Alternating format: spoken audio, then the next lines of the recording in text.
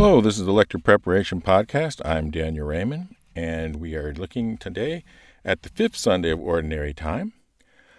Our first reading is from the book of Job, and this is a challenging reading. It is Job at his clearly most depressing. He's in the middle of an argument here about how man's state normally is, and the time is normally fleeting, and that we don't have or right or expectation of things that are greater. They come from God. This, of course, culminates in the quintessential quote from the book of Job: "The Lord giveth, and the Lord taketh away. Blessed be the Lord." So it's a tough reading to do, and being the kind of lecturer I am, I tend to throw myself fully into it. I remember the first time I did it, my wife was in the congregation, and sitting nearby was a close family friend. And Paula, she said that the friend leaned over and said, "Is everything okay between you and Dan?" And my wife had to chuckle and say, "No, that's just Dan being Dan." So since I would never really, tell you back off from doing a reading, you may want to make a point, if you do throw yourself really into the reading, as I always suggest you do, start off with a smile and end with a smile, so they realize that this is just you doing the reading the way it truly deserves to be done. Fortunately, in a podcast, I can't really do that. I can't give you that smile. I'll try to do it with my voice. A reading from the book of Job. Job spoke, saying, "Is not a man's life on earth a drudgery? Are not his days those of a hireling? He is a slave that longs for the shade, a hireling who waits for his wages. So I have been assigned months of misery, and troubled nights have been allotted to me. If in bed I say, 'When shall I rise?' then the night drags on. I am filled with restlessness until the dawn. My days are swifter than a weaver's shuttle. They come to an end without hope. Remember that my life is like the wind. I shall not see happiness again." The word of the Lord. The second reading, fortunately, somewhat cheerier than that, is from the letter of St. Paul to the Corinthians. We've been doing the Corinthians the last few weeks.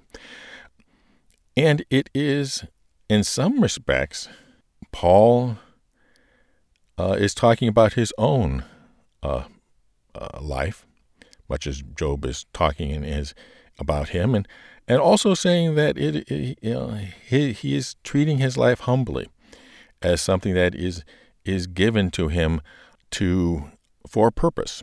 So treat this as a personal testimonial and give it the humility and the sense of personal reflection. And that those are things in your tone that can carry well in terms of presenting this reading. Do it with a real sense that is your personal message as well, because a lot of what Paul is saying here to the Corinthians really applies to all ministry to others. A reading from the first letter of St. Paul to the Corinthians. Brothers and sisters, if I preach the gospel, this is no reason for me to boast, for an obligation has been imposed on me, and woe to me if I do not preach it. If I do so willingly, I have a recompense, but if unwillingly, then I have been entrusted with a stewardship. What then is recompense? That, when I preach, I offer the gospel free of charge, so as not to make full use of my right in the gospel. Although I am free in regard to all, I have been made a slave to all, so as to win over as many as possible. To the weak, I became weak, to win over the weak, that I have become all things to all people, to save at least some. All this I do for the sake of the gospel, so that I too may have a share of it. The word of the Lord. The gospel reading is from Mark, and it really picks up right from last week, because last week he talks about Jesus being in the synagogue and the miracles and events that occurred there. And then our first line here is on leaving the synagogue. Unfortunately, people probably won't remember that this reading is connecting to last week, so you have to kind of do that with your voice. But again, he's continuing to heal and do good works. And again, this is a storytelling reading. You should carry the mood and the excitement and the eagerness, and make sure you've got pauses so that we know that who is speaking where and when they're happening. Pauses are always very critical in storytelling reading, as is the mood and tone of each section, each set of events, and each speaker. A reading from the Holy Gospel according to Mark. On leaving the synagogue, Jesus entered the house of Simon and Andrew with James and John. Simon's mother-in-law lay sick with a fever. They immediately told him about her. He approached, grasped her hand, and helped her up. Then the fever left her, and she waited on them. When it was evening, after sunset, they brought to him all who were ill or possessed by demons. The whole town was gathered at the door. He cured many who were sick with various diseases, and he drove out many demons, not permitting them to speak, because they knew him.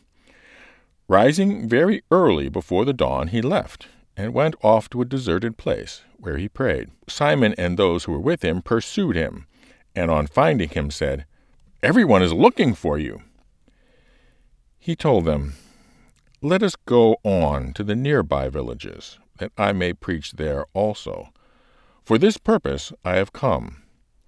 So he went into their synagogues, preaching and driving out demons throughout the whole of Galilee. The Gospel of the Lord. Have a blessed week, proclaim well, and God bless.